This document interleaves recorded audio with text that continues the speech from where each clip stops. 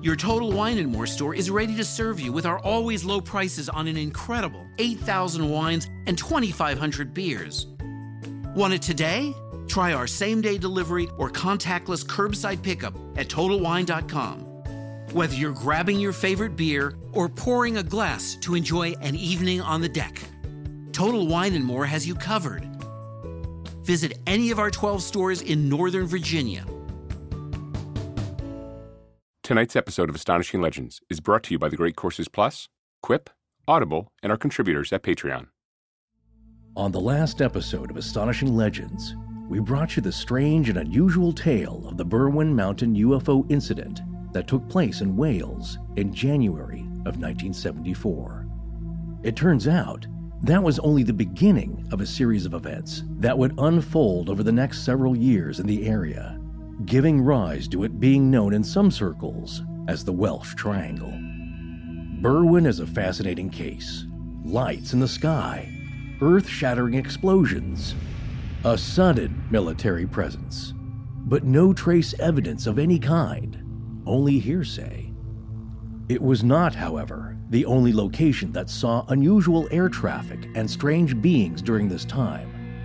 Just a few miles away, something unfolded only 2 months later that drew striking parallels to events that took place at Skinwalker Ranch in Utah. In fact, this story will leave you wondering if the two locations aren't connected in some way. The intrigue continues with eyewitnesses observing what would appear to be a base of some kind, situated on the impossible-to-reach Stack Rocks in nearby Pembrokeshire. Tonight, we look at all of that, and then prime you for the Broadhaven school incident. Next week's episode, where an entire class of 10 to 11-year-old school children bore witness to a strange craft just a few hundred feet outside of their school. We'll do this by looking at other similar schoolyard UFO incidents from around the world.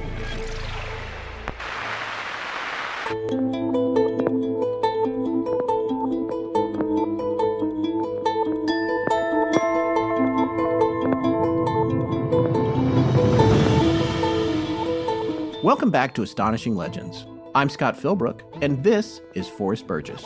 The thoughts came from the man's eyes.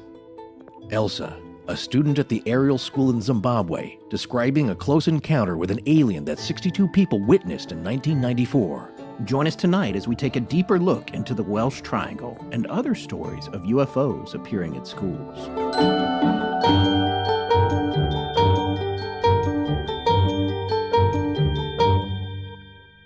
And we're back. Thanks entirely to you guys, as our show passes 50 million downloads since we started. Wow. Well, yeah. I mean, I think it's 50. I don't know. You know, they keep changing how you measure downloads. That's I think true. It's probably, more realistically, it's between 35 million and 50 million, or maybe it's just 100. It could be 50. It could, the million could be totally a misnomer there, yeah. Yeah, so we want to take a moment to thank all 50 of you who've been listening to us from the beginning, and we also want to welcome the new listeners we've gotten since we started. Indeed. You know, because the bottom line is, without you out there listening, there is no Astonishing Legends. Or I guess no one's there to hear it, I guess. It's kind of pointless. It's just us, again, sitting in a dark booth in a bar. It's back to what we had before we started this show. It's just Scott and I talking about weird stuff. Yeah. Our point is we're eternally grateful for your support, both on Patreon as well as with our sponsors. Yeah, you know, Astonishing Legends is not just Scott and I, of course.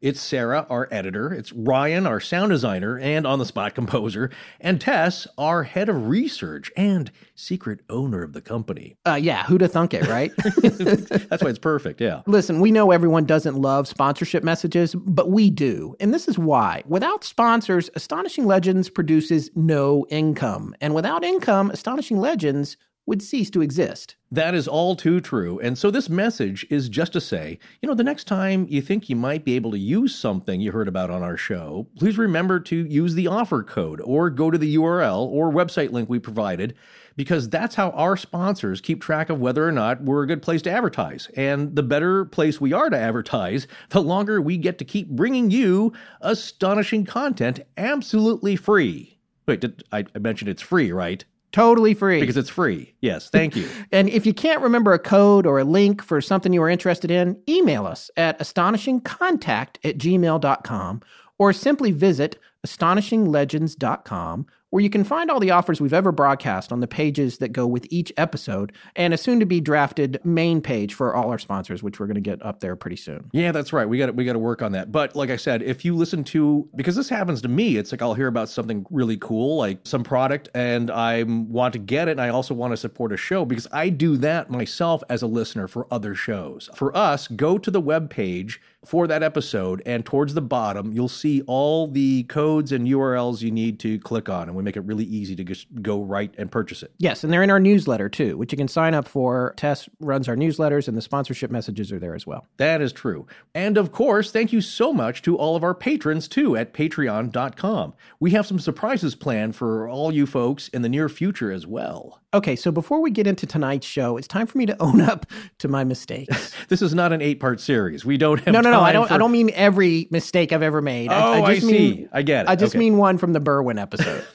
That was a big one and a funny one. A lot of our UK listeners have gotten having a laugh. Since I was the one who baked this into the show, I got to take the hit on it. I will say I can't help but feel partly responsible for that as well. Well, I wrote it and you read it. So That's true. It did strike me as that's a very exact and peculiar number. I would have placed that one extra call to just make it an even 1,000. Here's what happened. Yeah. We suggested during the Berwyn incident that 1,000 people called the police or constables in the area the night that everything happened. However, that was me misinterpreting completely a bit of information about what I thought was 999 calls coming in, when really what it is it's 999. It's a phone number. It's not 999. Yeah. And you see in Wales, and I guess the UK in general, when you have an emergency, you dial 999, not 911 as you do in the States. Well, let's just wait till a British podcaster says somebody placed 911 calls at an emergency. I don't know if that's anybody's going to be as stupid as I was. But thank you. There were so many people must have noticed that, and only a few wrote in. So I'd like to thank you for your forbearance there. All with good humor, which is what we appreciate. Just they're having a chuckle and laughing with us. Yeah, so let's just say several phone calls came in to 999 regarding the Berwyn Mountain incident, but it almost certainly wasn't 1,000, which would literally have been everyone that lived in the village, like even the babies. That's true, but we deserve again. Thank you for the correction. We of course had that been a Jeopardy question, I would have gotten it right, but like you're in the moment, like okay, that's a very weirdly specific number. But anyway, so here we sit again on top of a 3-week run. So our most recent episode about Berwyn was the first in a 3-week arc of stories. And this one is something new for us because it's not exactly a multi-parter, but it's 3 episodes in a row that are connected by a common through line. And in this case, the through line is the multi-year Welsh UFO flap that took place in the late 70s. Right. So tonight we have a returning guest to our show. He's our in-house UFO expert, a long-standing member of the Astonishing Research Corps, and a podcaster himself with his own show, Our Strange Skies. And that's Rob Christofferson. Yes, we've watched him mature into a fine young man podcaster from a little boy. He's really grown up with us, I feel like, again, with his early interest and contact with us, and then now doing his own terrific show. He's such a font of knowledge, and we're very lucky to have him back. And as I said after we did the interview, it's like, we could just keep talking about this. This is so much fun, just what we're doing here. We just happen to be recording it. And that's kind of the spirit of the show. We hope you feel the same way. But again, we're very lucky to have him back on. And tonight he's going to teach us all about the other things that happened in Wales during those years following Berwyn. And then he's going to prime us for our next show on the Broadhaven School incident, where a UFO was seen by over a dozen school children in 1977, just 3 years after Berwyn. Yes, Rob took it upon himself to line up other similar cases from around the world to set the stage, if you will, for that next show, in which we'll be talking to an actual eyewitness from the Broadhaven incident. And we'd like to give a special thanks once again to freelance producer extraordinaire Rhys Waters, as well as the podcast and BBC Wales TV show, The Unexplainers, quickly becoming one of my favorites, for sharing their intel with us on these 3 episodes. So we're very fortunate to have Rob Christofferson back on the show. He's been on our show before. You guys may know him from the podcast Our Strange Skies, and he's also a member of the Astonishing Research Corps, and we couldn't think of a better person to have on to talk about some of the other incidents that took place around the Broadhaven incident, and also incidents worldwide that seem to have similar circumstances. But first, Rob, we just want to say welcome back. Thank you so much for making the time to come back on the show. Thanks for having me on again, guys. I can't even remember now. I know we've told this when you've been on before. You've been in the Research Corps for a while now, right? I want to say it's almost 2 years now. It was back when you guys were in the middle of recording the Mothman series. Oh, right. And I had just discovered you guys a few weeks before when you were doing Skinwalker Ranch, and you had mentioned the Men in Black during that series because they're very prominent during the Mothman flap. And I just remember tweeting you one day and saying, this all goes back to Albert Bender or something like that. And then I remember you DM'd me and you said, hey, do you want to join the Research Corps? I was like, yeah, sure, why not? Why not? Yes, it was a lot easier to get in back then, for the record. Get in. No, dude, you are without a doubt our resident expert on all things UFO-ish. And you have your own show. How many episodes have you done now of your show?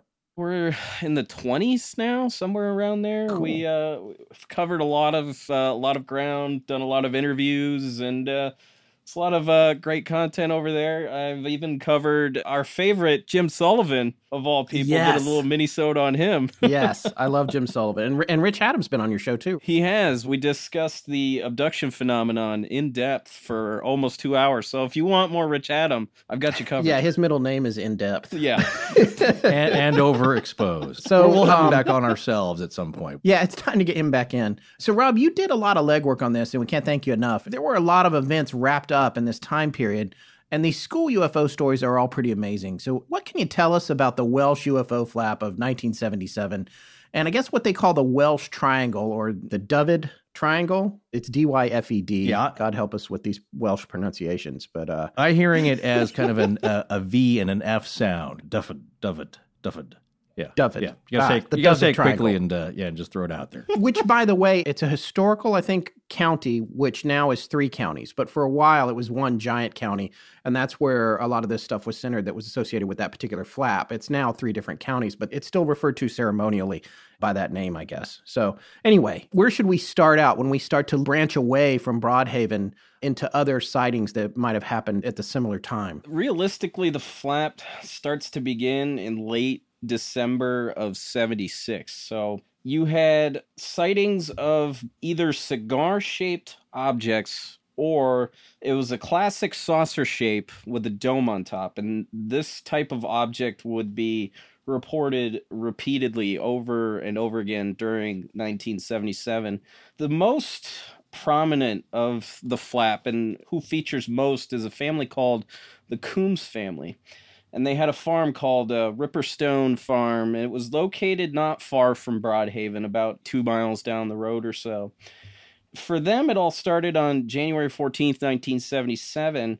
The matriarch of the family, and there are 6 members of the family in the household, the mother, Pauline Coombs, was just doing dishes in her kitchen one day, and she looks out the window and she sees this orange light, and it's just hanging out over the bay. Now, this is the western side of the coast. It's on the coast, so she's basically overlooking cliffs and everything, and she sees this object, and all of a sudden it starts making this pendulous motion back and forth. And she watches it for a while, and she gets a little uncomfortable with it, and all of a sudden it just shoots off and then down over the coast. She at first thinks this is like a plane or something that has gone down, so she rouses her husband, Billy, who was asleep in the recliner at the time because he's a farmer. He works hard days. He comes home, passes out in the recliner, and the weather's just miserable. It's raining, and she basically tells him, hey, go down there. I think something happened. So she rouses her husband. She sends him down to the coast to see maybe this is a distress call. Could be a number of things. So he goes out in the wind and the rain, and comes back a short while later and tells her there's nothing. He didn't see a dang thing.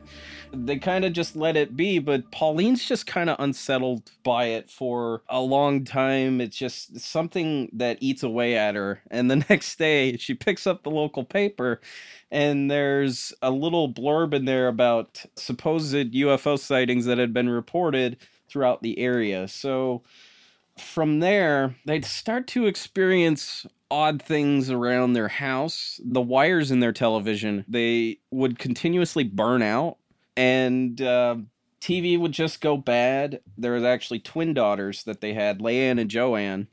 And Leanne would wake up almost every night in the 2 weeks after this incident, claiming to see a shadowy type figure wake her up and then move out of the room. So we're crossing into UFO territory, like kind of shadow man territory a little bit here, and it only gets weirder from there. Light bulbs were exploding in the house at an unbelievable rate. One day, their oldest son, Clinton, was in their bathroom getting ready for the morning. He worked at a nearby farm, and all of a sudden he hears this low humming sound right outside the bathroom window. Then all of a sudden it just moves in and fills the entire room, and it just kind of freaks him out.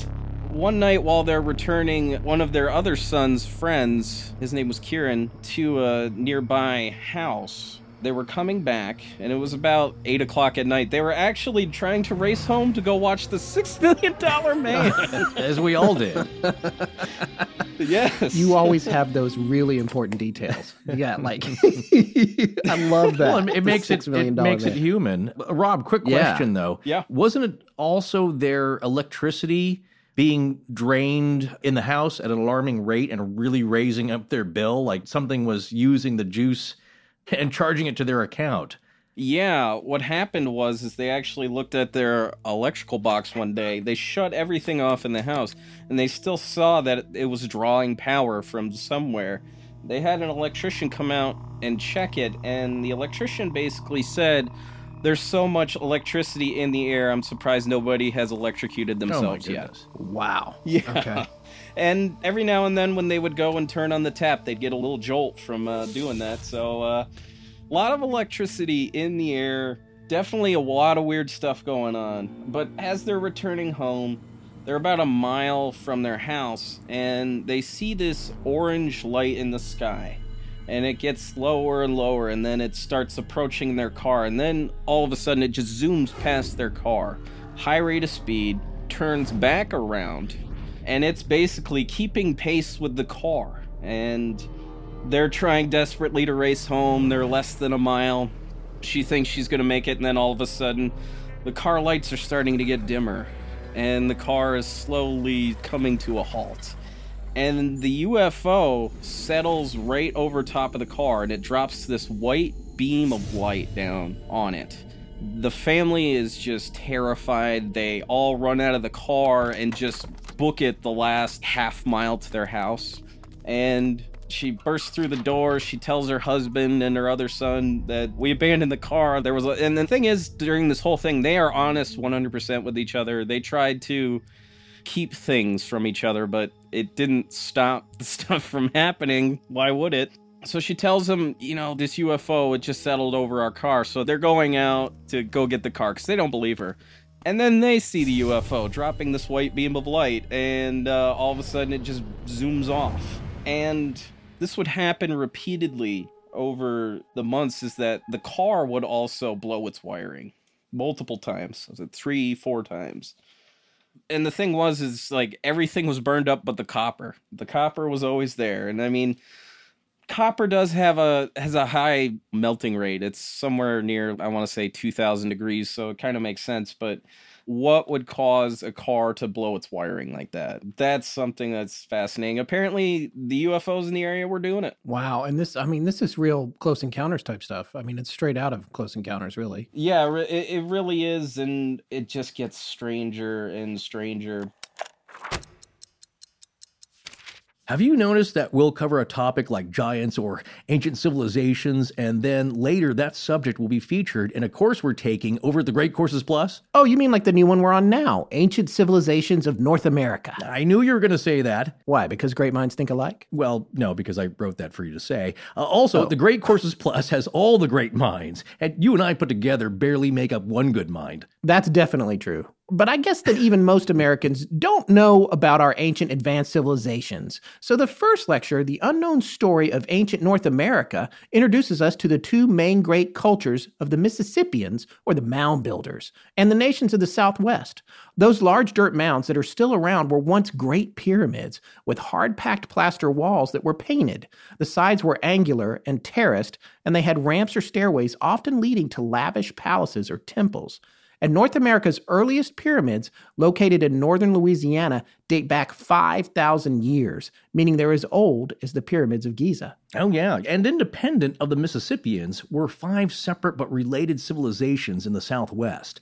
The ancestral Pueblo peoples were master architects, engineers, and masons. And by 900 through 1150 CE, they were building astronomically aligned, multi-story great houses and had a road system extending for hundreds of miles in all directions. Their neighbors, the Hohokam, engineered hundreds of miles of irrigation canals watering hundreds of thousands of acres. This is a great course to check out because everyone should know about their own ancient history, and it couldn't be a better time with this special offer. A free trial with unlimited access to explore the entire library of the Great Courses Plus, but you have to sign up using our special URL. Yep, you're going to love it as much as we do. So sign up for your free trial now at thegreatcoursesplus.com/legends. That's thegreatcoursesplus.com/legends. Hi, I'm Scott from the Fairy Tales for Unwanted Children podcast, and you're listening to Astonishing Legends with Scott Philbrook and Forrest Burgess. Now back to the show. Well, there's always the same element, it seems, in a lot of these stories, like with your favorite, I think, Lonnie Zamora, being a police officer, the car quits. There's some kind of control being influenced, and same here, except it seems a little more chaotic with this story in that it's like a lot of side effects, nothing really kind of directed or as a message being shut off. Perhaps a little like the nuclear missile system being shut off at Malmstrom, which were all individually controlled.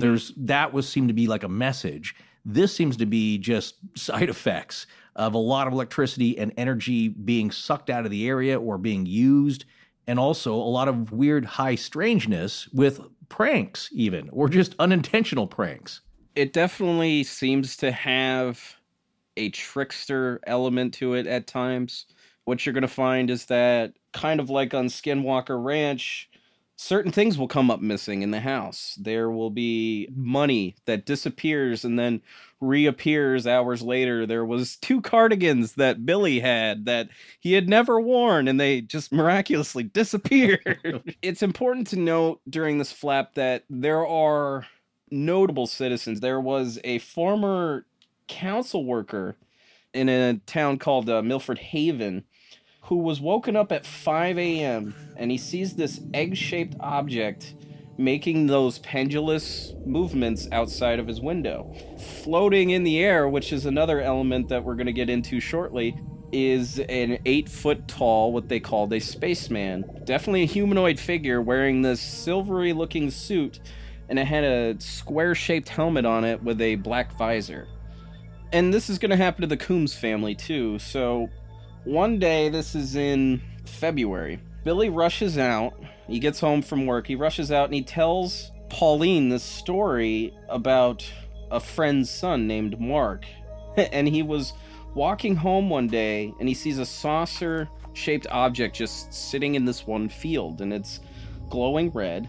And all of a sudden, this spaceman comes forward, and the thing is he's not walking, he's gliding. He's like floating in the air, and he just keeps going, and he keeps moving forward, and Mark just books it. He's not sticking around for that. I don't blame him at all. No. After they hear this story, same night, it's a Friday night, Billy and Pauline, they're having a date night at home. They're watching a movie on TV, and of course, Billy is passed out in the chair. He's had a hard day. Their dog, Blackie, which was a black Labrador, just starts getting uneasy. He's moving around. He's growling, and he's definitely unsettled by something. So Pauline's sitting in the chair, and she notices this light out the window that looks like car lights just coming down their driveway. And the thing is, it's like they're not getting any closer. They're just hanging there. She notices that there's also no sound because they have a gravel driveway, and it's noisy as heck whenever you get a car driving down. Mm-hmm. So she looks out the window, doesn't see anything. She rouses Billy. She's like, go out there and tell those people to get off our property. And all of a sudden, this spaceman just floats forward in front of the window. Now, where they're standing, and the reason that we know that they're about 8 feet tall is that from the ground to the top of the window was about 7 feet. And they weren't even seeing its face. They were seeing mostly torso. And all of a sudden, it just keeps moving forward. It's maybe about 4 feet away from the window, and it just stands there in front of the window, presumably staring at them, though I don't know how, because it can't actually see into the window. And they're terrified. The dog is going nuts. Of course, what do? They send the dog out after it. Here we go again. The dog just runs away. The dog is not having any of it. It runs off the property. And this being sticks its hand forward in kind of like a gesture. It was almost like holding its hand out. It was causing the lights in the house to flicker. The TV it went all staticky. And the window actually started to vibrate. And they're just freaking out. Pauline goes and runs upstairs, checks on the kids, and Billy just gets on the phone and calls his nearest neighbor, and he calls the police. The police didn't sound like they took him seriously at the time, but they arrived shortly after, I want to say like maybe 5 minutes after placing the call, and when they first heard the sirens, the being actually just disappeared from the window. You just watched it not even fade away, just boop, gone. And the cops come in the house and they hear their story, and they totally believe them 100%. They've gotten tons of calls like this, and they ask them, well, aren't you going to check around the property? And they're like, no, we're too scared. Oh, damn. Wow. Yeah. The next day, they're looking where the spaceman was just hanging there was a rose bush, and it had been like burned to like ashes essentially. And there was a giant footprint. It was bigger than a Bigfoot footprint, for instance. It was really big. And they would find a bunch of these on their property over time. But 2 days after this, Pauline would get a phone call from this woman named Rosa Grenville, and she owned the Haven Fort Hotel nearby. And she would describe seeing the same exact thing. She would see this orange-colored object and these two beings just going around her property until they just disappeared. And then what you find is like every time that Pauline and the family have an experience after that, she will get a phone call from Rosa saying that she basically had the same experience. Wow. And how far away is Rosa? She's not far from Broadhaven herself. She's probably like maybe a few miles down the road as well. Okay. So after this, it would appear in the papers, and it brought the family some ill will from a lot of people, including one guy who met Billy in a bar and actually threw a punch at him because of what they had reported in the papers. What is that about? I don't know. Why is there violence on the people? I guess maybe they're mad that it makes everybody look crazy that lives there. I don't know. You want to know my theory is that it's that. Yeah, because it's like they're a private people. They're very serious. They work hard. Yes, they have their folklore, their Welsh folklore. They're not into these kind of shenanigans. And I think it's embarrassing. So there's that element. But also tacked with that is that don't talk about these things because I don't want to think about it. I don't want to think about the possibility, and it creates anger because then you have to kind of wrestle with it in your head, especially if these people are credible.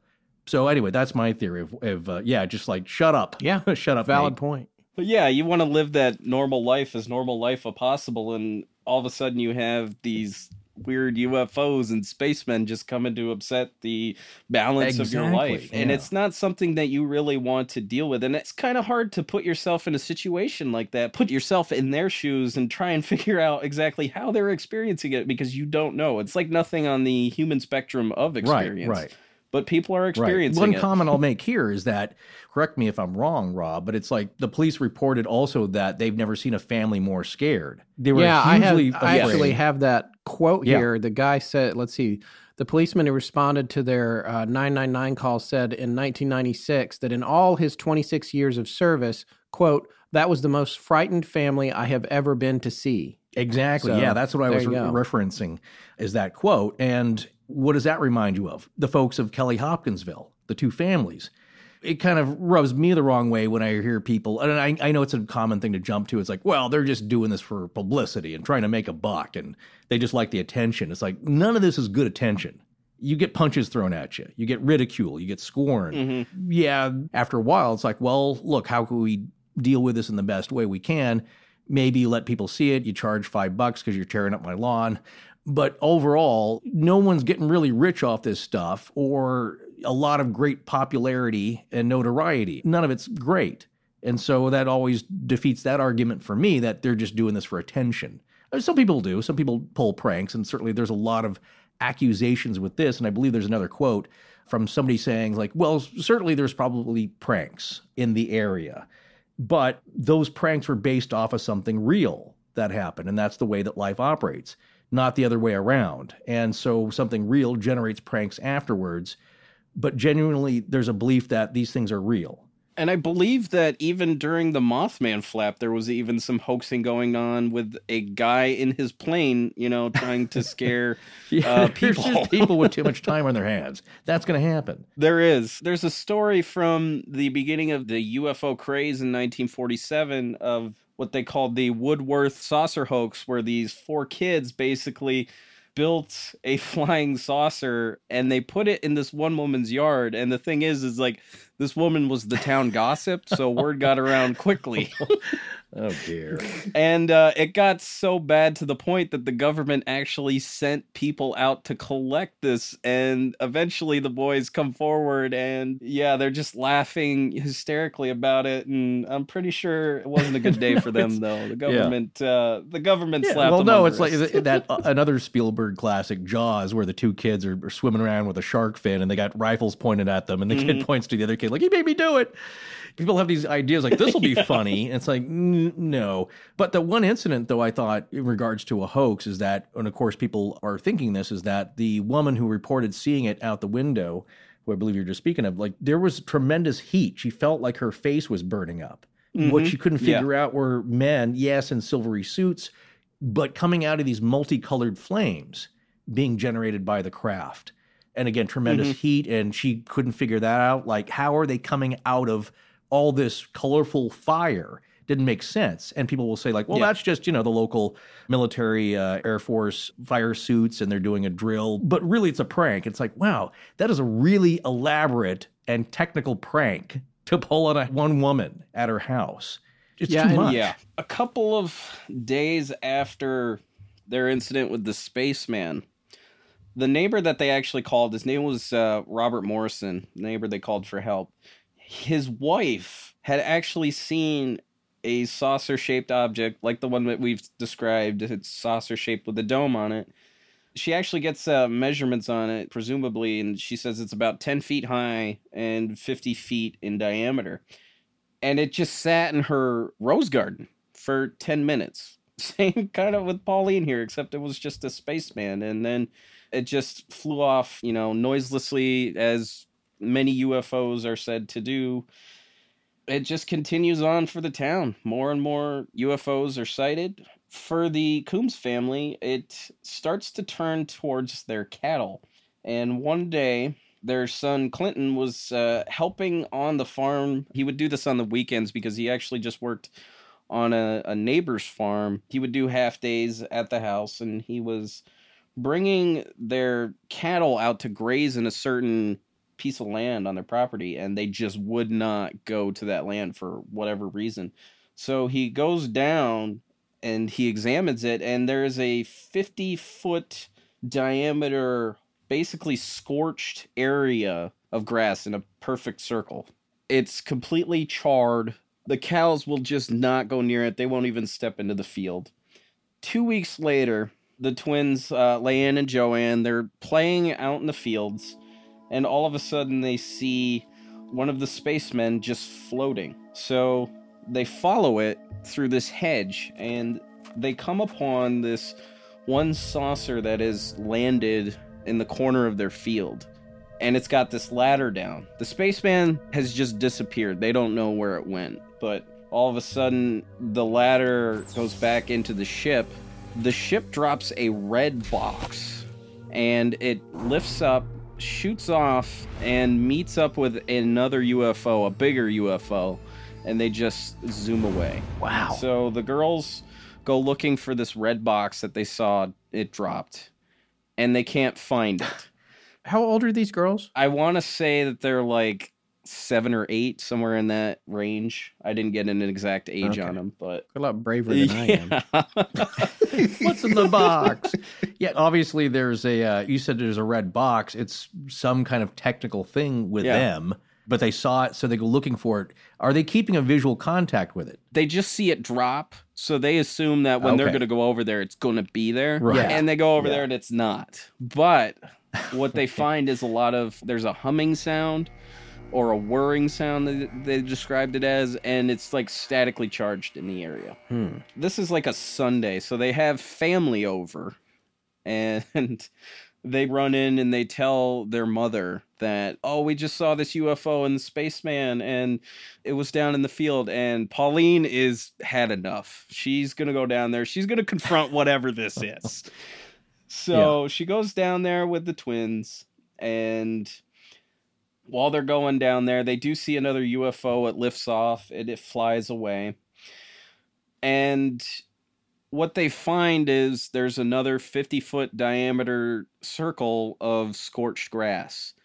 And they also find these really large footprints like the one in the rose garden, and it's just making a straight line through this one hedgerow, which is very strange because they never describe these beings as walking. They are always floating. Yeah, they're floating, but there's footprints. I was going to ask about which that. is very strange. I don't get that. But Pauline's courage is not as great as she thought. She gets freaked out.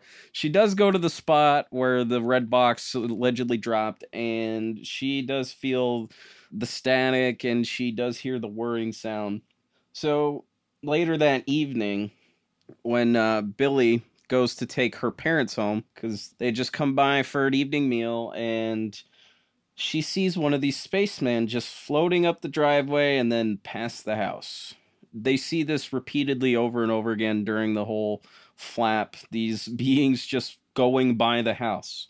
Billy's got to stay up late because it's that time of season where cows are giving birth, and he's got to be there to make sure everything's all right. So one of the twins, Leanne, was in the bed with her when they were going to sleep, and the next morning, Pauline wakes up. Her eyes are puffy and they're swollen, and her arm is just, it's paralyzed. It won't move.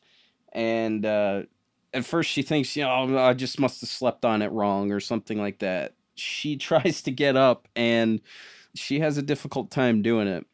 Later on in the day, because she finds out that both of the twins have these weird-looking rashes on their skin. One has it on their foot, the other has it on their ankle.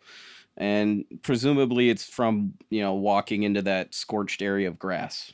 At least that's the way that I took it. But allegedly during the night, while they were attempting to go to sleep, Leanne was awake, and she sees this disembodied spectral silver hand floating in the bedroom. It goes over, touches Pauline on the arm, and then it just leaves the room. I'm at a loss with this. Wow. Yeah. Okay. So it touched her on the exact arm that is now going through all this soreness. It's really painful, and the condition lasts for about 2 weeks. The rashes stick around for about a week.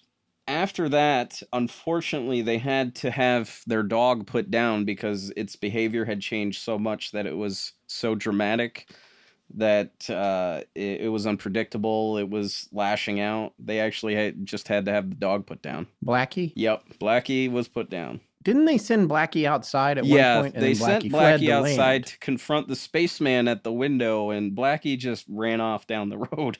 Right.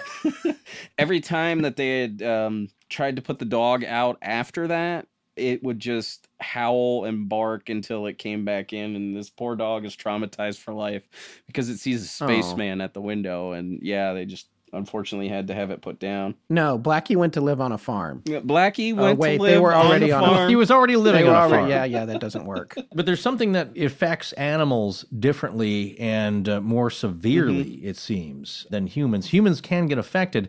You know, of course, immediately what I'm thinking of is that when you see stuff like this, it affects you physically. So, of course, the puffy eyes, the swollen, the rash, it's like, you know, it makes me think of actinic conjunctivitis. Looking at Mothman or whatever those red glowing eyes are doing to you, plus all these other symptoms what people report when they see, not always, but when they see or encounter something like this, there are physical effects which are not good. Yeah. And then the floating hand, what is that doing? Again, is that like, I'm here to say hi. Oh, sorry about the rash. And the puffy eyes, the neuropathy. So it's like this awkward kind of interaction, which is sounding so much like Skinwalker Ranch. There are parallels to all these other cases where it's just weird. It's not Disney. No. It's not fun stuff. No. The high level of high strangeness that is almost beyond the spectrum. It's going to continue. And Pauline does get a call like the next day from her good friend Rose over at the hotel. And she had seen an actual orange light doing that pendulous motion right out her window. So this is all like confirmation for Pauline. She's just... Other people are experiencing it, reporting it, they're telling them, and just kind of lends more validity to the whole flap that's going on here. And now we're going to veer a little bit again. So this event happened in between May and June. There was a Jubilee Day celebration happening in the area, and most of the family went to festivities that were happening in town. Billy was down tending to his farm, and the only one in the house was their oldest boy, Clinton. When Pauline comes back, the door's locked, and all the shades are drawn, and she's just pounding on the door, and Clinton comes to the door, and he's just, you know, trying to make sure that it's his mother, because he tells her this story about this enormous silver car that made no sound as it drove over the gravel, came down their driveway, pulled up in front of their house, and there were two men. And these men are going to fit a description that have been described before. They wore dark-colored suits. They were very tall and thin. They had non-blinking eyes, waxy skin, abnormally large foreheads, dark, slick-back hair, and they glided instead of walked.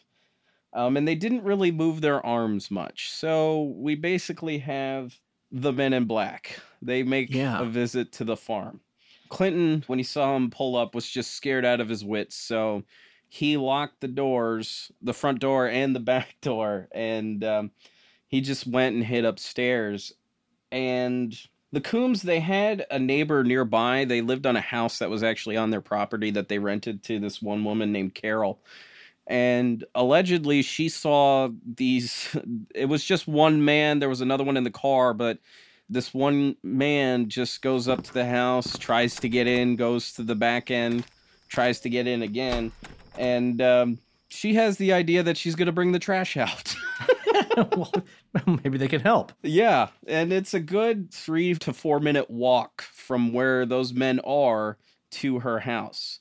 So she goes out back, she's about to drop the trash in the bin, and all of a sudden the man just appears right beside her. Oof. Yeah, and he says, and I quote, "Where is Pauline Coombs? When will she be back?" And Carol tells her that she doesn't know, and the moment after she says that, the man disappears. She goes back inside, she goes to the front room to see where the silver car is, and that man has appeared right next to the silver car again. They both get in, and they both drive off. So you can appear and disappear, but you still have to get in the car. Yeah, exactly. Okay, just checking. Wait, so are you saying that he vanished in thin air? Yes, he just disappeared. When she said she didn't know when she was coming back, boom, disappeared.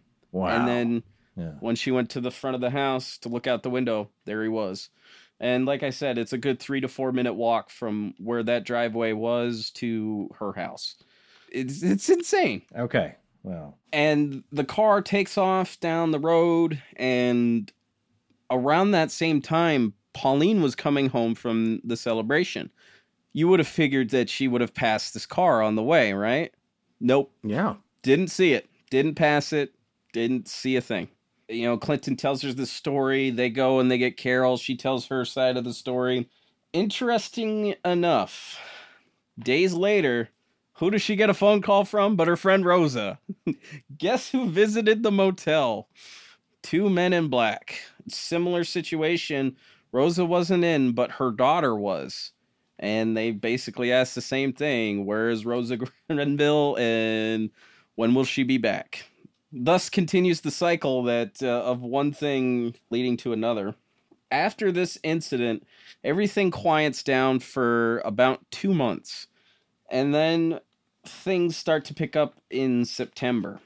One day, their son Kieran, basically, he was outside. He was about to go in to wash up for lunch, and he sees this tall, skinny, black shape just wandering around the house and just going by their kitchen window.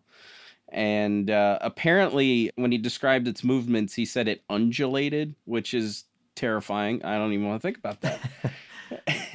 And later that day, their TV had failed for the first time in months. Okay. This was a couple weeks later. Kieran was driving their tractor down to, I believe, the cow sheds, and he claimed to hit this woman dressed in white, and she had long flowing hair. He felt a bump at the time when he hit her. He didn't mean to, but she just appeared out of nowhere in front of the tractor. Hits her, gets down, goes to look, and there's nobody there underneath the tractor. It's the lady in white. Yeah, trip across exactly. the pond. Yeah. You know, maybe, Resurrection Mary was paying a visit to Wales. I don't know. It's exactly the same thing. What's going on here?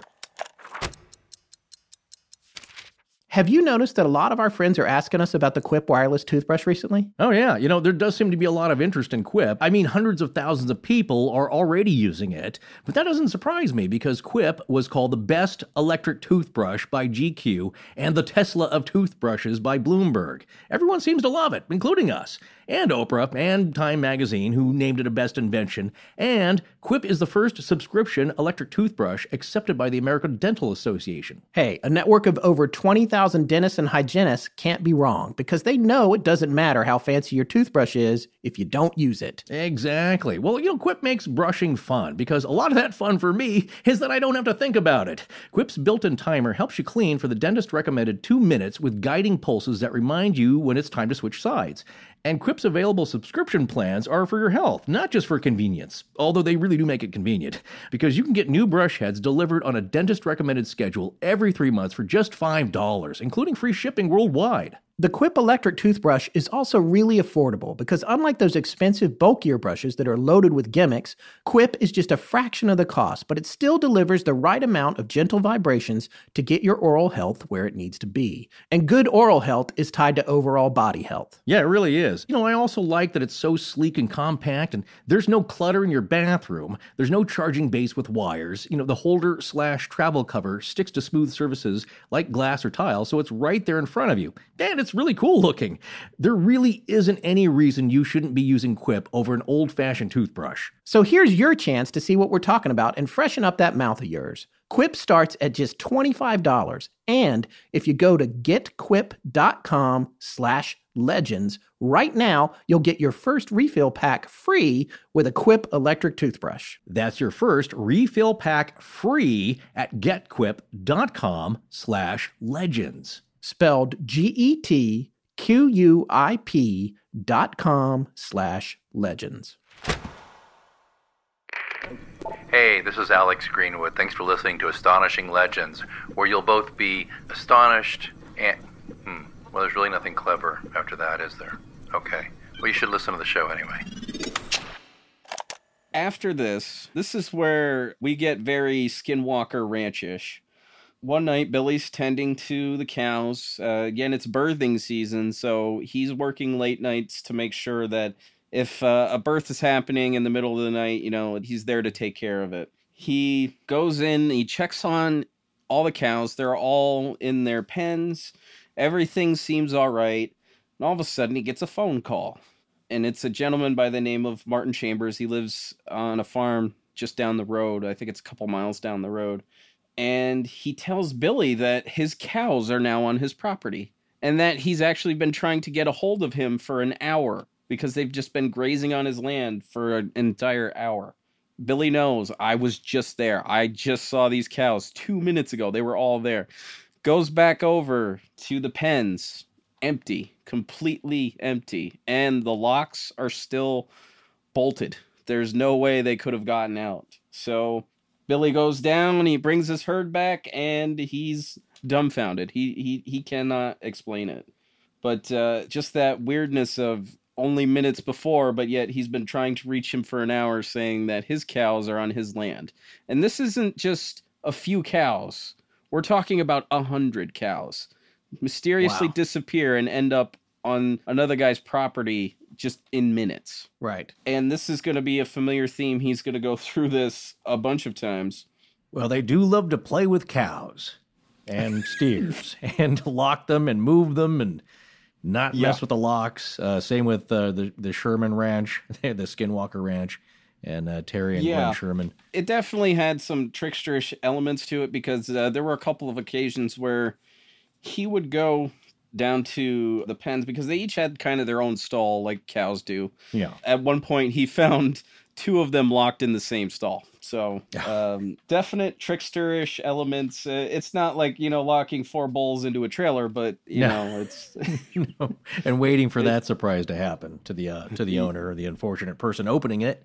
But yeah, there's something where they're moving stuff around, but the tone of it's almost, maybe it's only partially or unintentional, Yeah, and they grapple with this idea that maybe it's just examining them, maybe it's studying them to see how they're going to react to certain situations. It definitely kind of has that tone to it, but there's not exactly this tone of wanting to reach out to communicate. There's no reports of like telepathic communication with anything, and nobody else in the area had reported that either. Right. So things die down again for a little bit, and then they kick up in November. And on November 12th, 1977, Pauline was going to pick up her parents and their daughter, another daughter of theirs. They were going to come over for a weekend meal, as you do. And as they're coming back, this is in broad daylight, or this is what I like to call UFO happy hour, because they're out early. Yeah. They're about a mile from the farm, just like that experience before where it disabled the car. And they're all looking out the window and they can see this object. It doesn't appear to be at a very high elevation, but it's just hanging out near the sun. And then all of a sudden it just gets lower. And it starts to do that pendulous motion. And it sticks with them for a while. Until about the time that they pull onto their road to go to their house. And then all of a sudden it shoots off and into the bay toward this rock formation. They're called stack rocks. And basically they're these like jutting rocks that shoot up 60 feet into the air or so. It might not be that high, but they jut out in the bay. If you Google them, they're very beautiful looking. And they pull in. The car didn't die, thank God. Wow. Yeah. Pauline is just, she wants to do the right thing. So she's going to go down to the coast to make sure that nothing has crashed or anything. And her parents tell her that it's not a good idea. You shouldn't go down there. Just don't do it. And she's resolute. She's going to go down there. She's going to take her oldest son, Clinton, and they're going to go. And instead, every single member of the family, except for her parents, go down there with her. They go down. They see on top of the rocks, they see these spacemen doing different things. They look like they're maybe gathering samples of rocks or something like that, but they see this opening in the rocks. It looks like a doorway, and they can see another being coming out, similar spaceman, just doing what they're doing. They're just looking at them in astonishment. The legend behind these rocks, nobody knows really anything about them. There's no legend associated with them. And they just keep looking on, astonished. Thank you. No problem. No problem. Rob gets $1 every time he mentions that. I'll hit you with my PayPal later. Thank you. And all of a sudden, these beings just turn and look at them, and they're just staring at them, and then they know, we got to get out of here. So they just run back inside.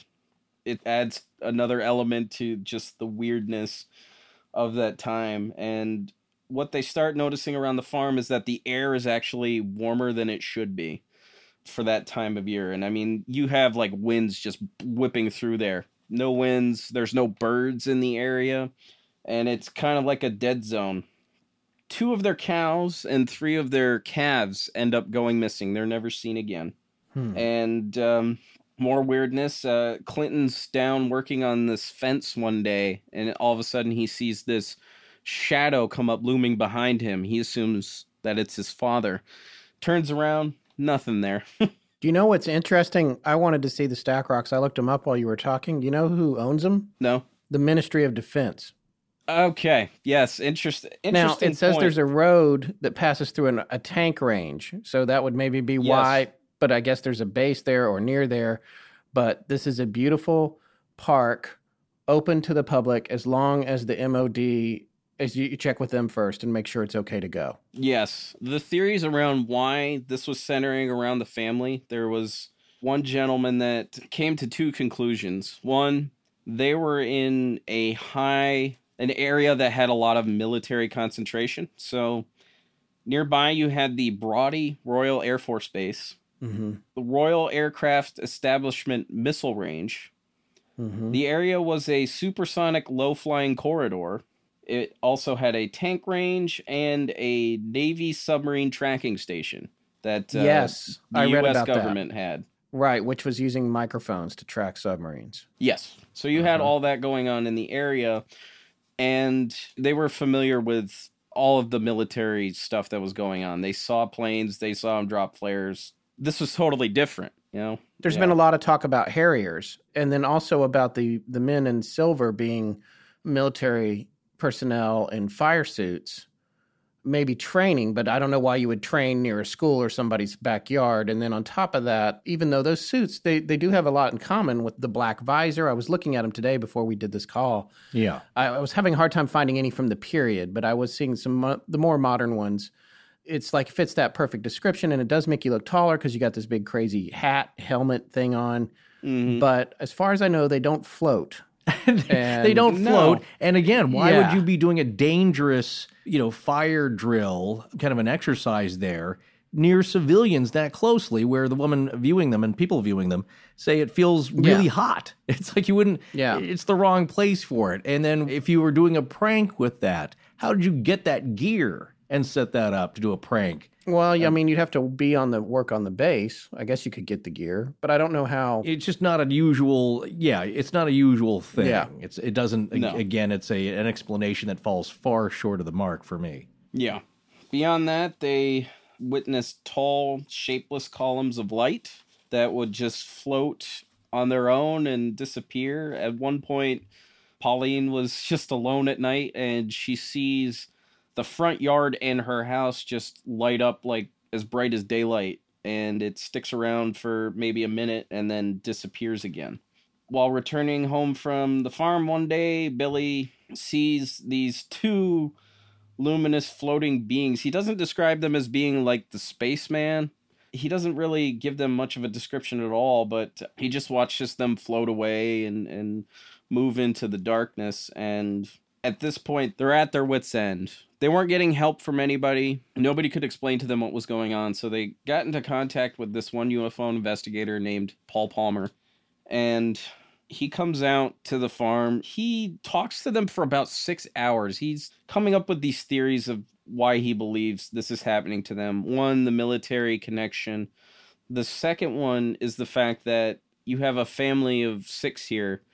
And if these are beings that are from some other planet or from some other dimension, whatever, they would kind of be a perfect sample size. That's what he thinks, and, maybe he's right, maybe he's wrong. But Right. So he comes over with his fiancee, Janet. They stay for a couple of days. The repeated events of the cows disappearing, this had happened a number of times after the first incident. He would find them on 2 different farms. And while Paul Palmer was there, his cow herds disappeared 3 times within the span of 3 hours. Wow. All ended up on the same farm. And the first time that they went looking for them, they ended up on Martin Chambers' farm. They searched the area up there. It was like commonplace for him. He'd always go up there. He'd always go up to this other farm called Clover Farm to look for them. They go up to Martin Chambers' farm. They're not there. They come back an hour later. They didn't see him anywhere else on the road. There's nowhere else they could be. They're all of a sudden there on his farm. How many is this again? Do we know how many this is? 100 cows. Again with the cows. Well, this is so reminiscent of Skinwalker. Yeah. It's crazy. Well, maybe it's the same team of interdimensional weirdos. Yeah, and it also feels like an experiment. It feels like it's like you were saying, Rob. It's like it's not an attempt to communicate as much as to, hey, let's do this and see what they do. Mm-hmm.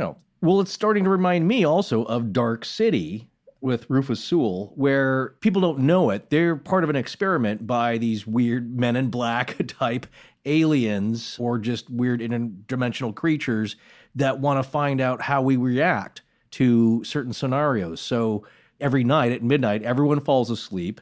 There's your time difference. No one can remember what daylight looks like, and they change these scenarios around. And they just want to see how they want to study us humans.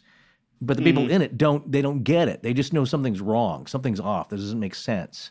And and they're switching us around. So it has elements of that as well. It's just something, as Charles Hoy Fort said, he's convinced we're all just part of someone else's experiment. Yeah. The other thing is like very, if this is a very human approach, but like, why do you put all the cows over there? Well, it's to get you the cattle, to get you to go over there and deal with it so we can do something back where they are normally. And you'll be over there getting them. And then we're going to go and, if it was the FBI, we'll plant the bugs or whatever. It's like, So what are they doing while you're off rounding them up again? Right.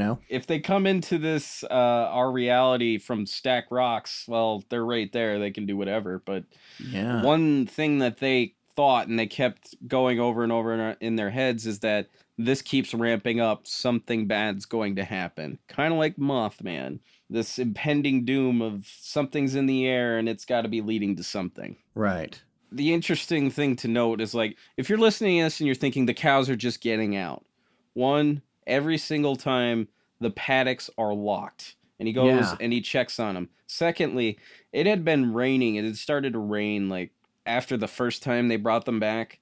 There were no cow tracks in the mud. So whatever's happening, all of these cows are just disappearing at once and appearing on these nearby farms. And I mean, even the first time, they disappeared for about an hour before they just made their appearance on that guy's farm. Were you telling us before about a connection with UFO sightings or activity and weather, that they don't often happen when it's, raining downpour, or does it have any effect on you, or do you see a pattern there with weather?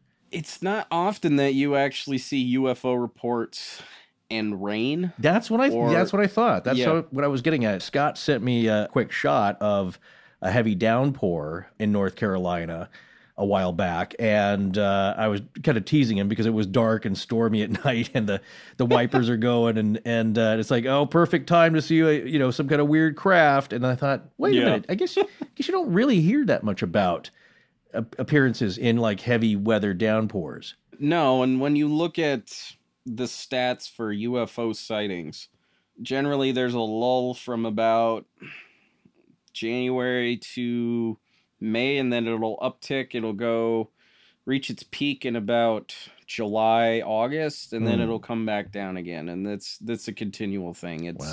It's the first wave of sightings in 47, that's exactly how it happened. You had these few reports that would trickle in from earlier in the year, starting in May, and then they would just peak in July, early July, around July 8th, and then it would just go back down. Wow. That's the general trend. Well, everybody loves warm weather.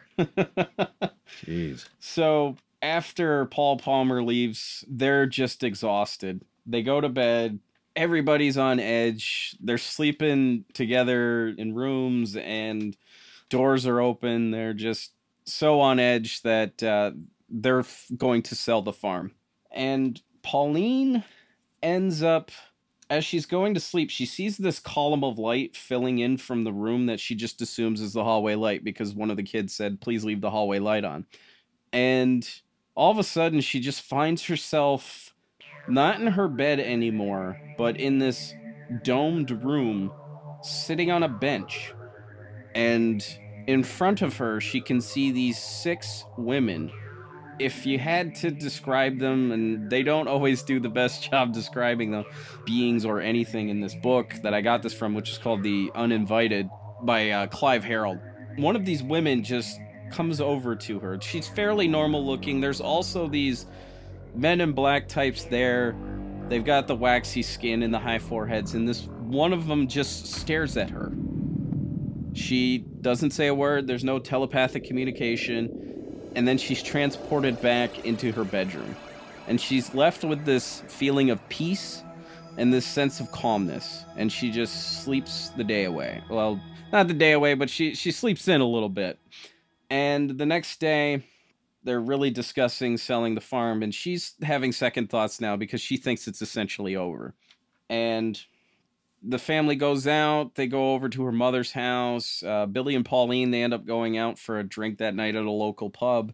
And as they're coming back, they can see this yellowish object just moving near the house.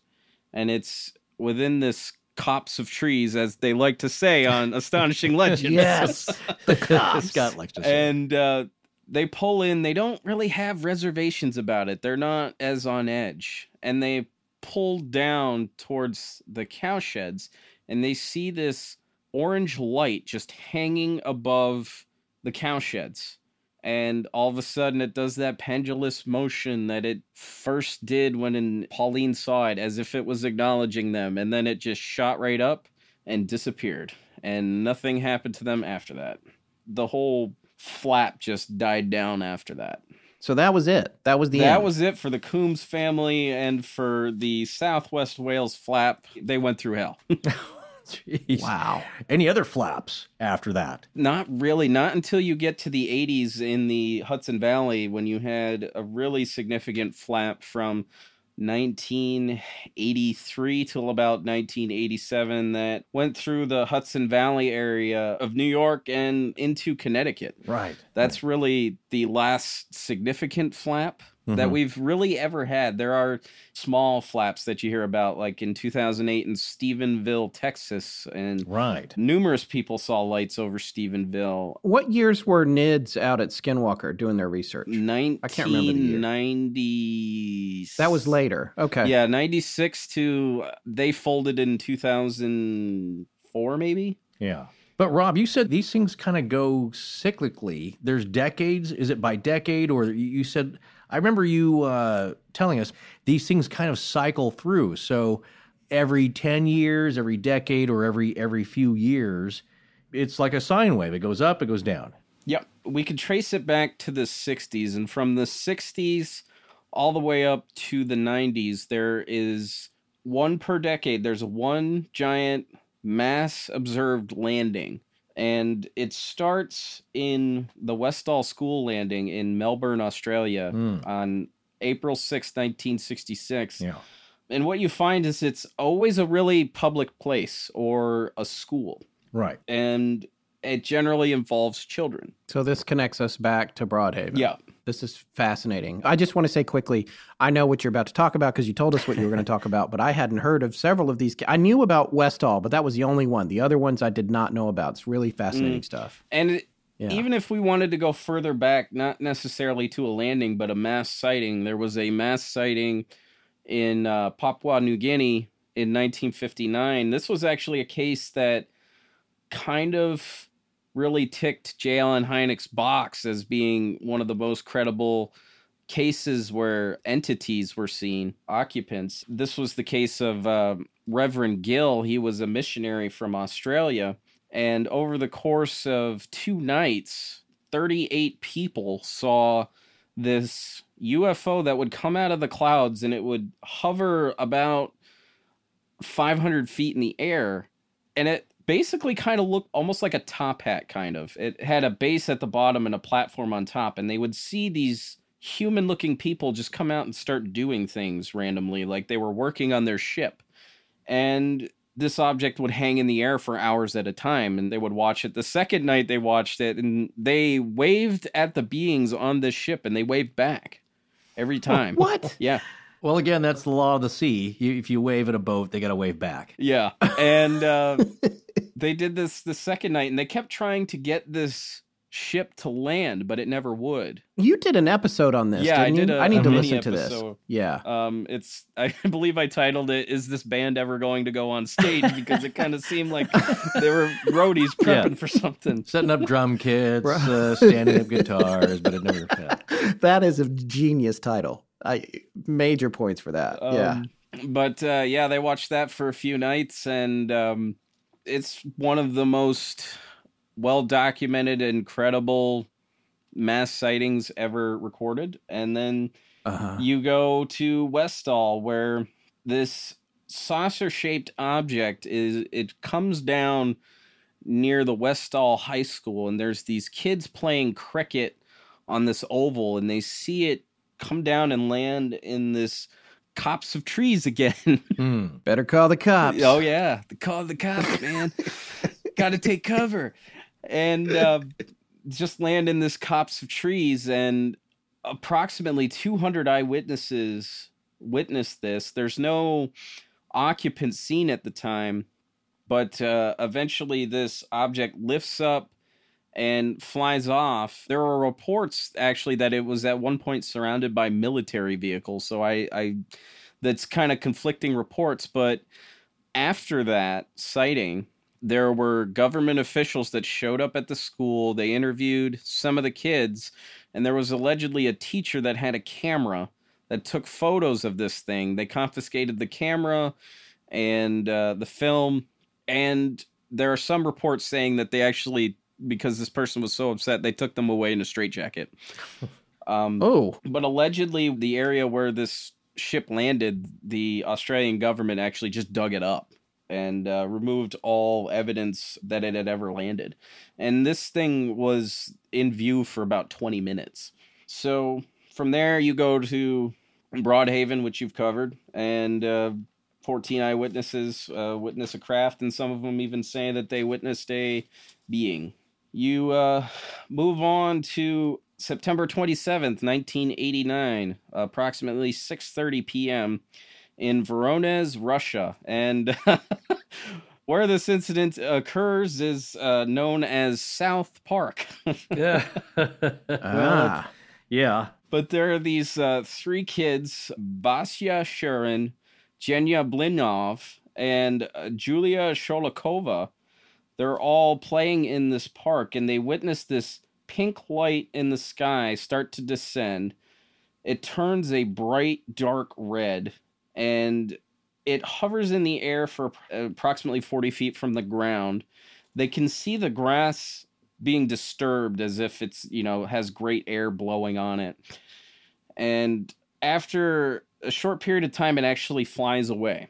And then a few minutes later, the object returns, and there's a bigger group of people. There's adults. There's about 40 people out there now looking at this thing, and a hatchway opens, and they see what they describe as a 10-foot tall, 3-eyed alien. And the way that they describe it and the depictions of it, it almost looks like Juggernaut from the X-Men.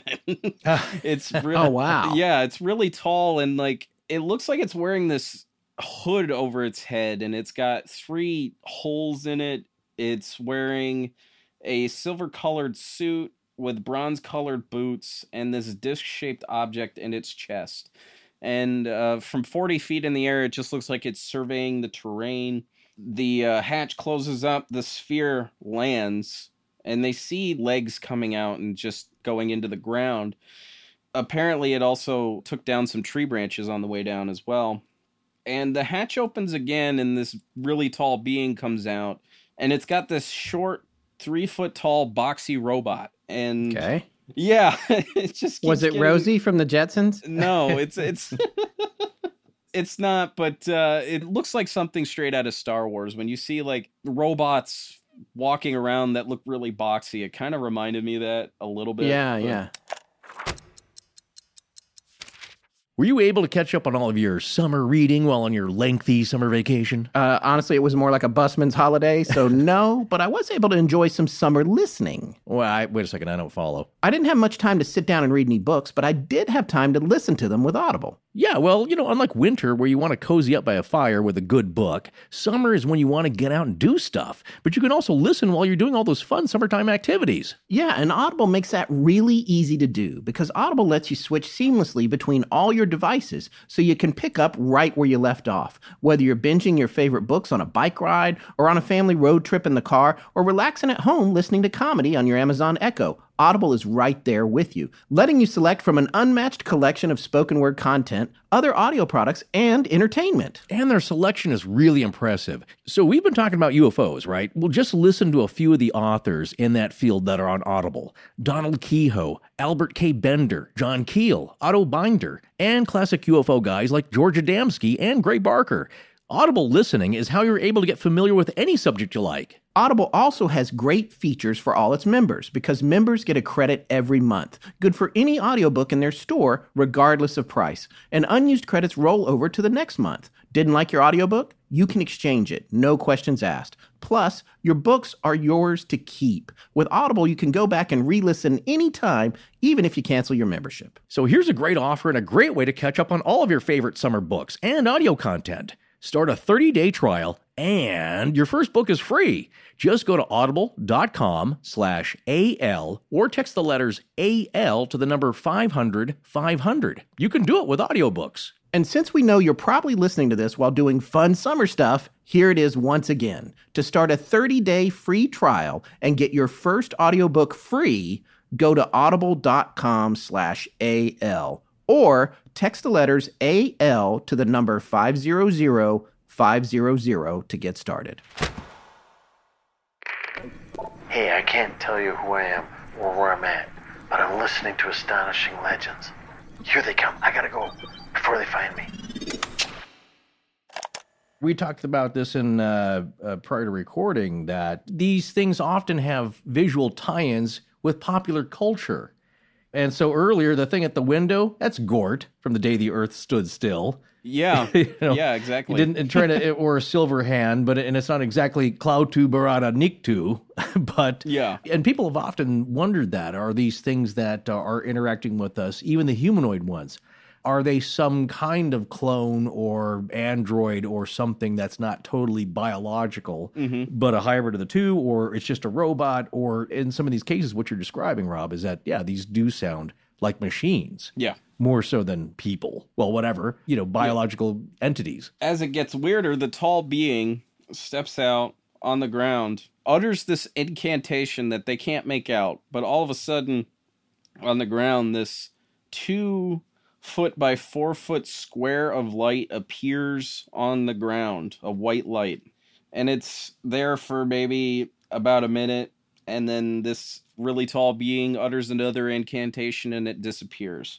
And then he goes to adjust something on the small, boxy robot, and it starts to move on its own. And from there was a young kid standing nearby. He looks at this tall being and he screams. And then all of a sudden he just freezes. He can't move.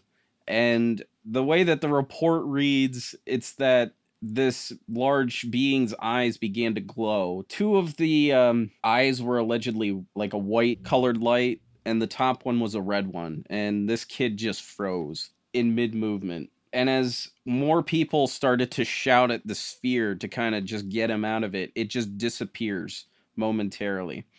5 minutes later, the being in the sphere returns, and this being is holding a silver rod in its hand. And in UFO lore, silver rods are seen over and over and over again. They're seen in Scott's favorite, Whitley Strieber's account. Yeah.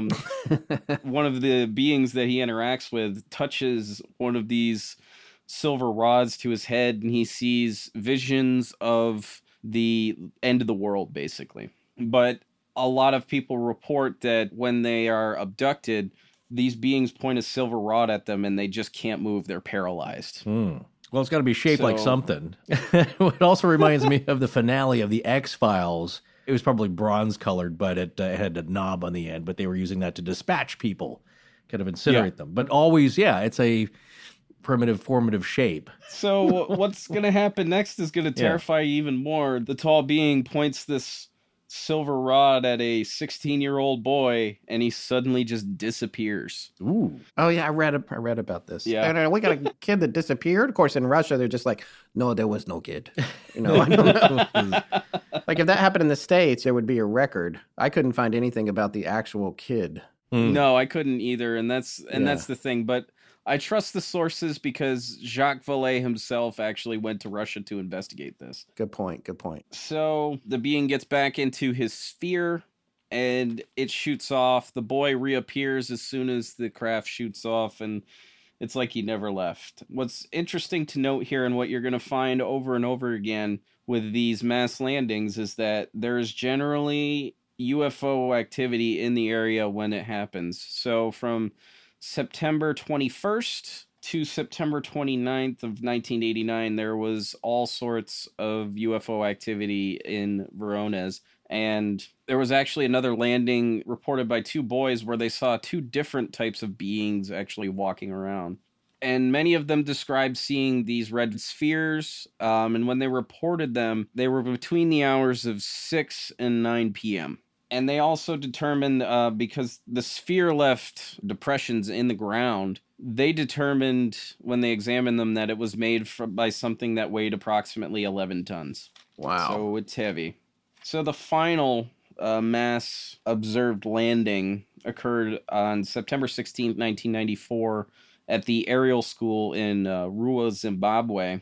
There were 62 eyewitnesses to this, and this is one of those cases that people are still obsessed with today, mainly because it was investigated by good investigators. The kids are, they were left unsupervised, so there's this kind of gray area. But essentially what happened was they were out on a mid-morning break at about 10 o'clock in the morning. And the aerial school is kind of a school for people who spend short periods of time in Zimbabwe. Mm-hmm. So the age ranges are from about 5 to 12 years old. And they see these, they describe them as 3 silver balls in the sky. And they would flashlight, disappear, and then appear in a different place. And they did this a few times until one of them just came down and landed in this one area that was actually forbidden for students to go because it was overrun with brambles. There were snakes and really big spiders in there, so it was essentially an off-limits area, but it wasn't fenced off or anything like that. You could go walk over there. And this object lands within, you guessed it, a copse of trees. I don't understand. It seems to me a copse would be a hard place to land, but it's the same thing with Berwyn. It was up in a copse of tree, right by a copse of tree. There's always above, a copse. Yeah, it was above. Mm-hmm. There's something to either to hide it.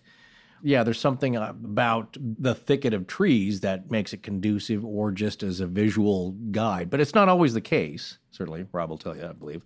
Where there's trees, it could be a big open landing. But, Kelly Hopkinsville, it was in a low part of the area, but there was a thicket of trees nearby. Yeah. Where the guy at the well couldn't see it completely, but he could kind of see it dip down into a depression. But obviously, geography has a lot to do with it, I think. It very well could play a huge part in this. So after this object lands, one being gets out on top of the craft, and it starts bouncing around almost like it's weightless, almost kind of like the Kelly Hopkinsville beings. They kind of had this a little bit of weightlessness to them.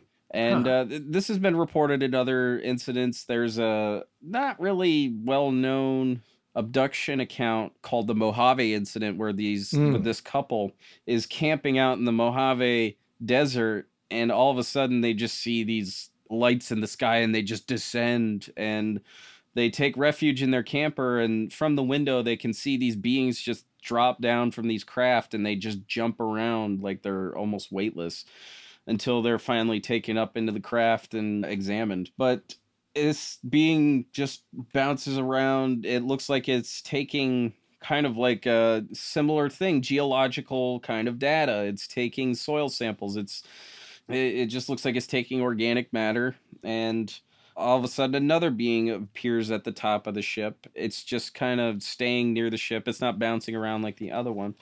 And these beings are described as 3 feet tall. They have scrawny necks and narrow faces, thin arms and legs, huge eyes like rugby balls, as they described them, and they also had long flowing black hair, which is not something commonly reported with alien beings. They don't generally have hair. No, but this is one of my favorite alien descriptions and renderings, because Rob showed us a picture earlier, and it looks like Dr. Seuss meets Alice Cooper. It's the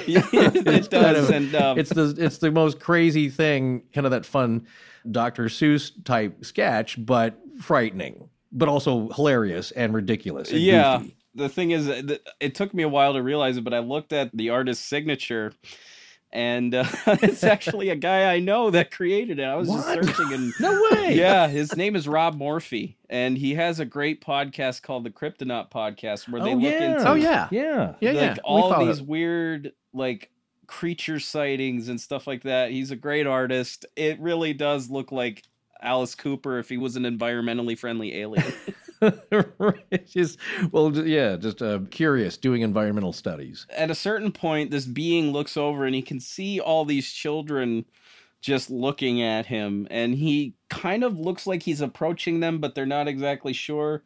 But at that point, those children just bolt. They're just screaming out of their minds. Yeah, at this time, there are no adults around because they're all in a brief staff meeting, so they're basically unsupervised. Well, what year was this, Rob? 1994. Yeah, okay. You're getting into the years where people weren't cool with that. Yeah. There were a couple of kids that actually just hung back. They were staring at these beings for an extended period of time. And they claim that they actually communicated telepathically with them. And this one girl, they gave her an alias, Elsa. They showed her images of the planet being destroyed by our actions. Like, we're just destroying the planet. Like we see time and time again in abduction accounts, in these mass landings, there's something to do with the Earth. They are interested in it, and they want us to know that we're messing it up. Big time. And the day the Earth stood still, to reference that again. Yes, exactly. And Elsa, this one quote, it gives me kind of chills when she's describing the thoughts. She says, "The thoughts came from the man, from the man's eyes." Ooh, geez. I kind of like that. Yeah. So the case is investigated by a local woman named Cynthia Hind. She, I believe, published a UFO magazine and such.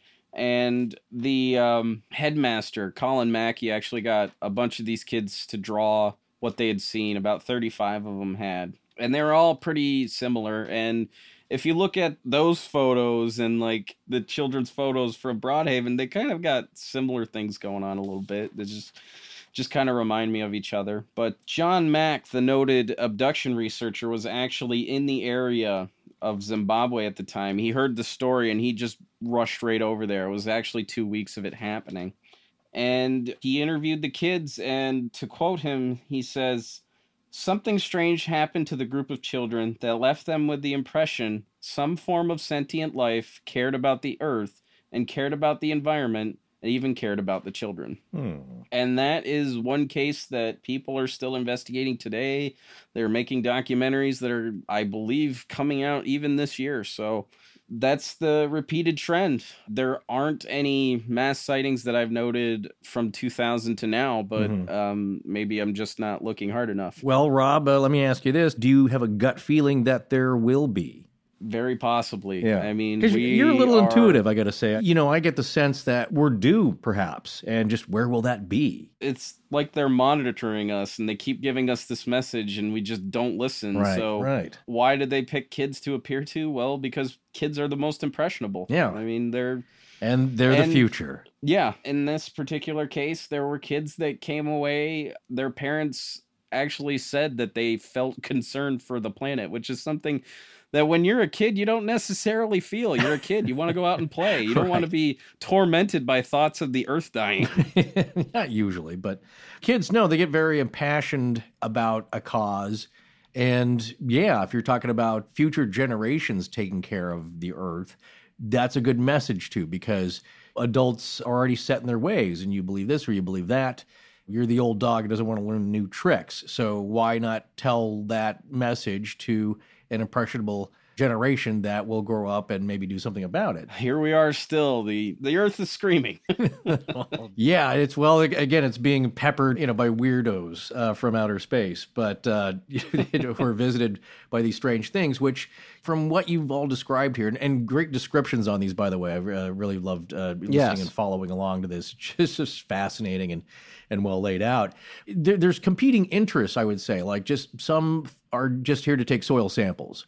Some here are to play a massive prank. Some here are to deliver a message, but they're not all unified. And there's some that are just willing to trade you some pancakes for some water. We're going to have to... Yeah, the pancakes. Yeah, we'll the space come back pancakes. to that one. But we'll have to hear that at another time, that great story. Or just go to your podcast. We'll have a link to that, to the space pancake story. Again, there's just no shortage of weirdness with all this. Exactly. It continues on. The weird stuff just keeps happening. Rob, I can't thank you enough for coming on this show and sharing all this stuff with us and with our listeners. It really adds a whole nother dimension to both Berwyn and Broadhaven when you look at it in the context of all these surrounding stories, because it's like Forrest says, not all the stories have to be true, just one kind of thing. It's like when you get these many stories taken together and these many varying circumstances, even if there's a hoax mixed in there somewhere or a prank, is that happening in every case? It's really fascinating to look at all of these encounters and the circumstances that are different and the ones that are the same. It's really amazing. The other thing about the Alice Coopers is they were tiny, right? They were real tiny. They were about the size of what people describe gray aliens as, about 3 feet tall. Yeah, tiny Alice Coopers. 3 feet tall and rising into the air. But also thing one, thing two, it's just...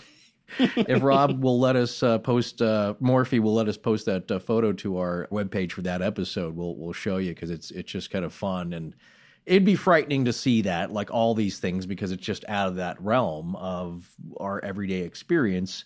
Not all the elements to all these stories all have to be true. Just one or two weird elements out of all these stories that don't all have to be true. Yeah, it makes you just wonder what's going on. So, all we can do, or all I try to do, is make these connections. And as Scott said, what's similar, what's different?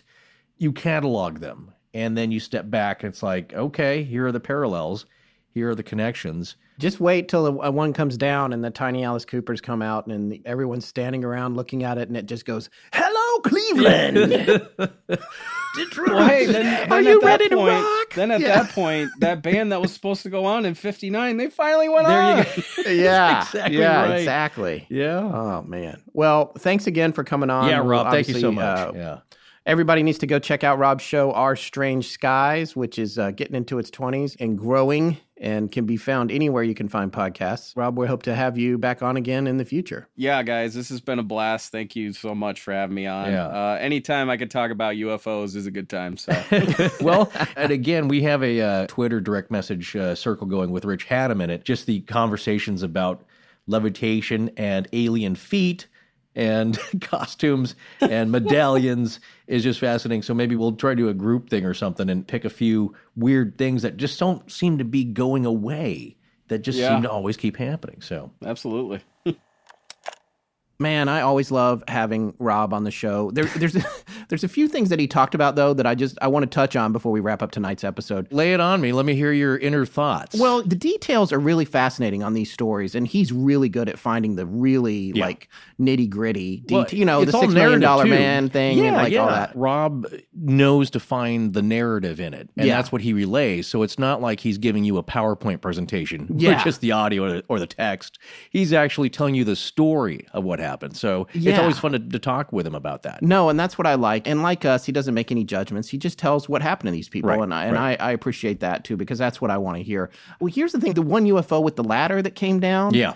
Why do you need a ladder? You're floating, presumably. The other ones, they're leaving footprints, but they're floating. Yeah. Like, what is going on there? When I look at all that stuff, it's very skinwalkery to me, where there's all these details that don't really make sense. And then I start to wonder if what people are seeing and hearing and feeling is reality, or it's personally their senses are being manipulated. With regard to the cattle, the guy saw the cattle like 2 minutes ago. Then he talks to the farmer who says they've been over here for an hour. Yeah. That's a time thing. And so there's so much going on with so many of our sensory perceptions that are human, trying to relate to something that's essentially inhuman or unhuman or whatever you want to call it. But to touch on your points there, because these are separate things all happening at once, what you just described. Think about Woody Derenberger. And why would you need a giant flying tin lantern that has a Indrid Cold's craft? That we talked about in Mothman with a squeaky car door. Yeah, with a squeaky metal door. That's exactly. And to remind people, it's like, well, is that what Woody could only comprehend on that? And was it tailored to him? Is that the only way or only thing that Woody could comprehend to make sense to his brain? So was it Woody's brain doing that? Or are these thoughts projected to Woody so he could understand it? Is that the same thing with the ladder? It's like, well, one, you can't question the logic or the technology of something that's off planet because you don't know how that works. We don't. So was it something else that to them in their minds appears as a ladder? That's exactly right. And that comes back to that whole thing, whether it's Ghostbusters in Juice form or it's the End of Contact, which I brought this up before, when she meets her dad on the beach. It's like, I'm appearing to you like this so that you'll feel comfortable and safe. Yeah, but first, I want to talk about the feet because, again, we mentioned it during the discussion with Rob. I think this might have been one of those portions of that thread, which I'm in, that I skimmed over it. So you're going to have to bring me up to speed there, too. Well, as I was following along, because really it was between Rich and Rob, rarely, or not most commonly, are feet on aliens described, or it's kind of weird. And often, they're described as floating. And also, what's weird is the same thing with shadow people. They don't seem to walk, they float. They may seem to be taking steps, but they're a foot off the ground. Same thing with these aliens. It's that, people can't remember what types of shoes. Sometimes when they do remember, they're really strange, not what you'd expect. A lot of the time, people don't remember what the shoes were like or what the feet were like or how they were walking. They just seem to be hovering. If I remember correctly, that's how these beings at Rendlesham were described, as levitating. It's such a common thing. Yeah. And what is it about that? Well, same thing with Kelly Hopkinsville. These goblins seem to be levitating and floating towards them, like shooting gallery ducks in a kind of a weird way.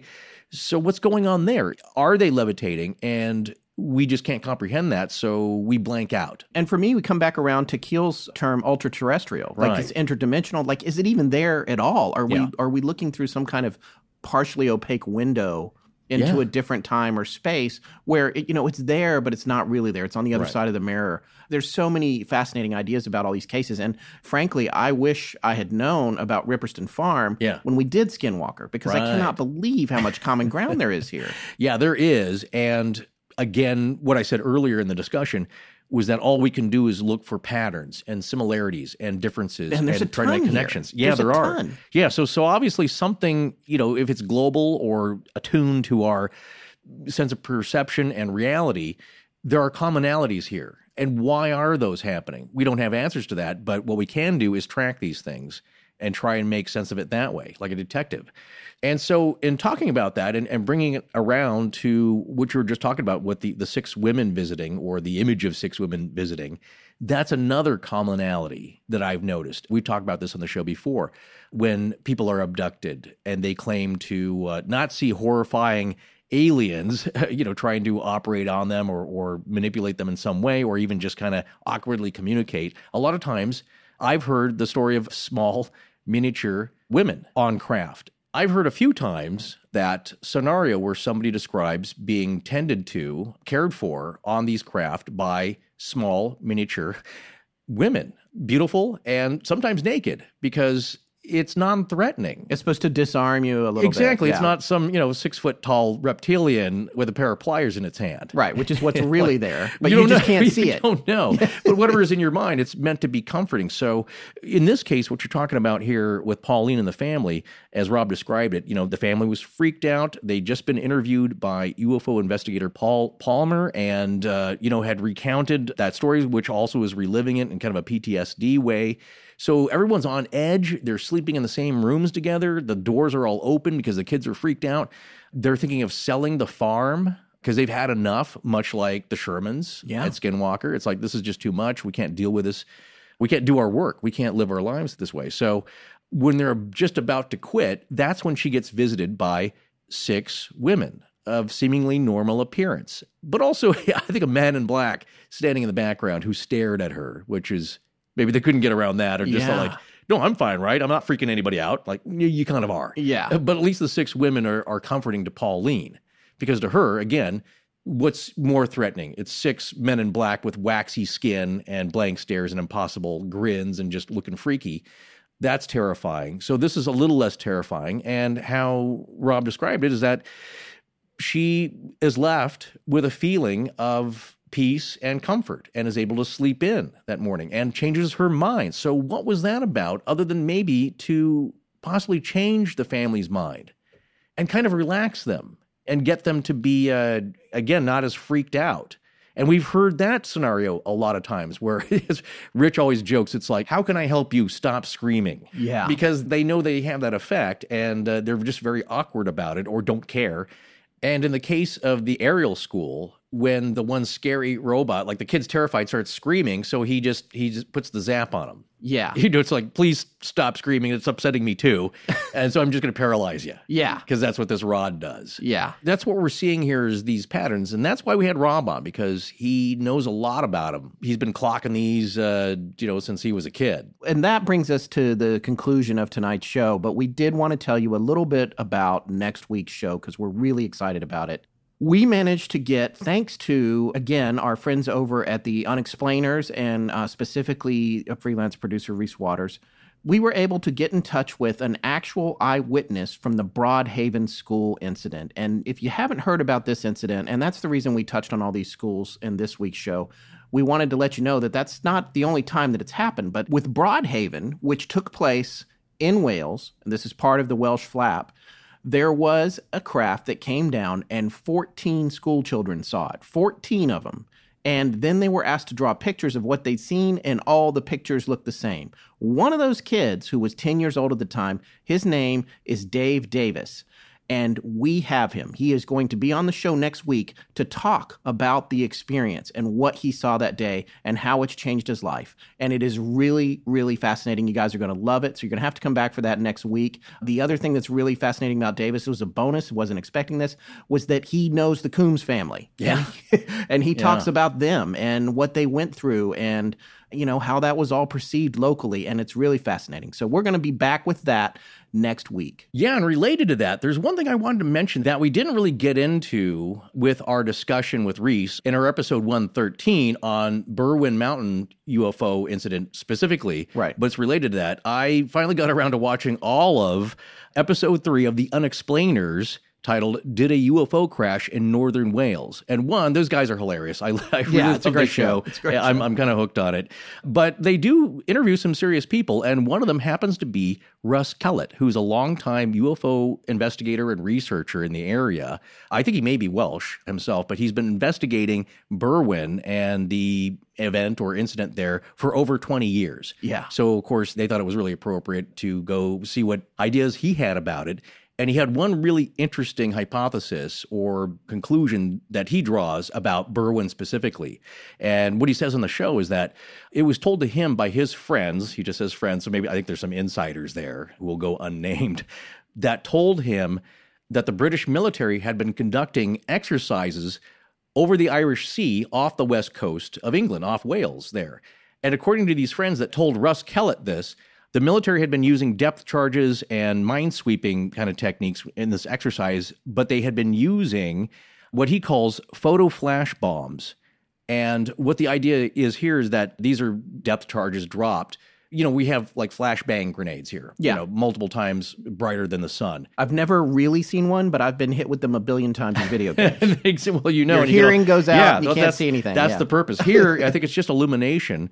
According to Russ, who I guess checked with the Coast Guard because he wanted to follow up on this, and they kind of confirmed that there were exercises being done on that very night that the Berwyn incident happened. Which would explain the proximity of the military. Exactly, right? That explains that. Yeah. That there were 10 planes dropping these photo flash bombs into the water. And what they do is they will illuminate like a giant massive flare, anything above the water, like a ship or something, even a stealth ship, so you can see them visually, or something submerged below the water line, just lighting up and illuminating like a submarine. So these have practical real-world applications, but the idea here, or what's being implied, is that the military were using these to flush something out, like a USO. For the newly initiated, that's an unidentified submerged object, which is, you hear us talk about the Shag Harbor incident. That's probably the most famous version of that. That, as well as the recently disclosed one on the cover of the New York Times with the pilot saw it. But anyway. Right. Yes. And the case there is that oftentimes these craft are described as being both aerial and submersible. Yeah. It's just interchangeable. They work both ways. And so the idea here about the Berwyn incident in itself on that very night is that the military was actively trying to flush something out of the Irish Sea, and it worked. And it went inland. And that's possibly what caused the crash, or whatever happened that caused that earthquake of sorts, and the freaky lights. And so what Russ Kellett is saying, how it wraps up with his conclusion, is that here you have something happening over the Berwyn mountain range. A crash, lights, all this big commotion, but really the action started in the Irish Sea off the coast. It almost creates a diversion of sorts. Everyone's looking up towards the mountains. The real activity is going on in the sea. And of course, the British military was tracking it and knew it. So as John and Mike from the Unexplainers are wrapping up their interview with Russ, they say, well, we're going to be here for a few more days. Is there anything else weird, some other weird area we should check out? And Russ says, oh, absolutely. You need to go check out Llandudno, which is an area, it's kind of a coastal vacation spot. There's some old Victorian hotels there and some lovely coastline there right next to the Great Orme. And Russ says, there's stories of people going missing, lost time, all kinds of weird strangeness. So there's something about that Great Orme. And the last thing that Russ says is, there's a hell of a lot more to this than meets the eye.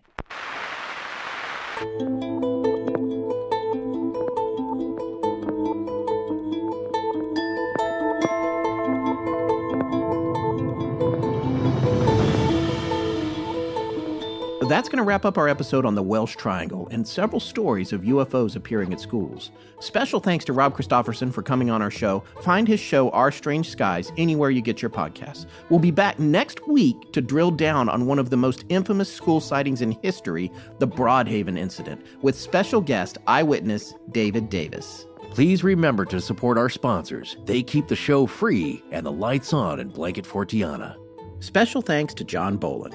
Hi, I'm Alex Greenwood. Hey, I can't tell you who I am. Hi, I'm Scott Thrower, and I give permission to Astonishing Legends. Galaxy-wide, in perpetuity. I understand this is with no implied promise of present or future compensation. No matter how much I deserve it. Our show is edited by Sarah Wendell, and our theme, which is available as a ringtone, is by Judson Crane. Sound design is by Ryan McCullough. Special thanks to the ARC and its lead researcher, Tess Pfeiffer. But most importantly, we want to thank you, our listeners. Visit our store at astonishinglegends.com or interact with us and other listeners on Facebook, Twitter, and Instagram. You can also find us at patreon.com/astonishinglegends if you'd like to support the show in that way. Copyright Astonishing Legends Productions. Good night.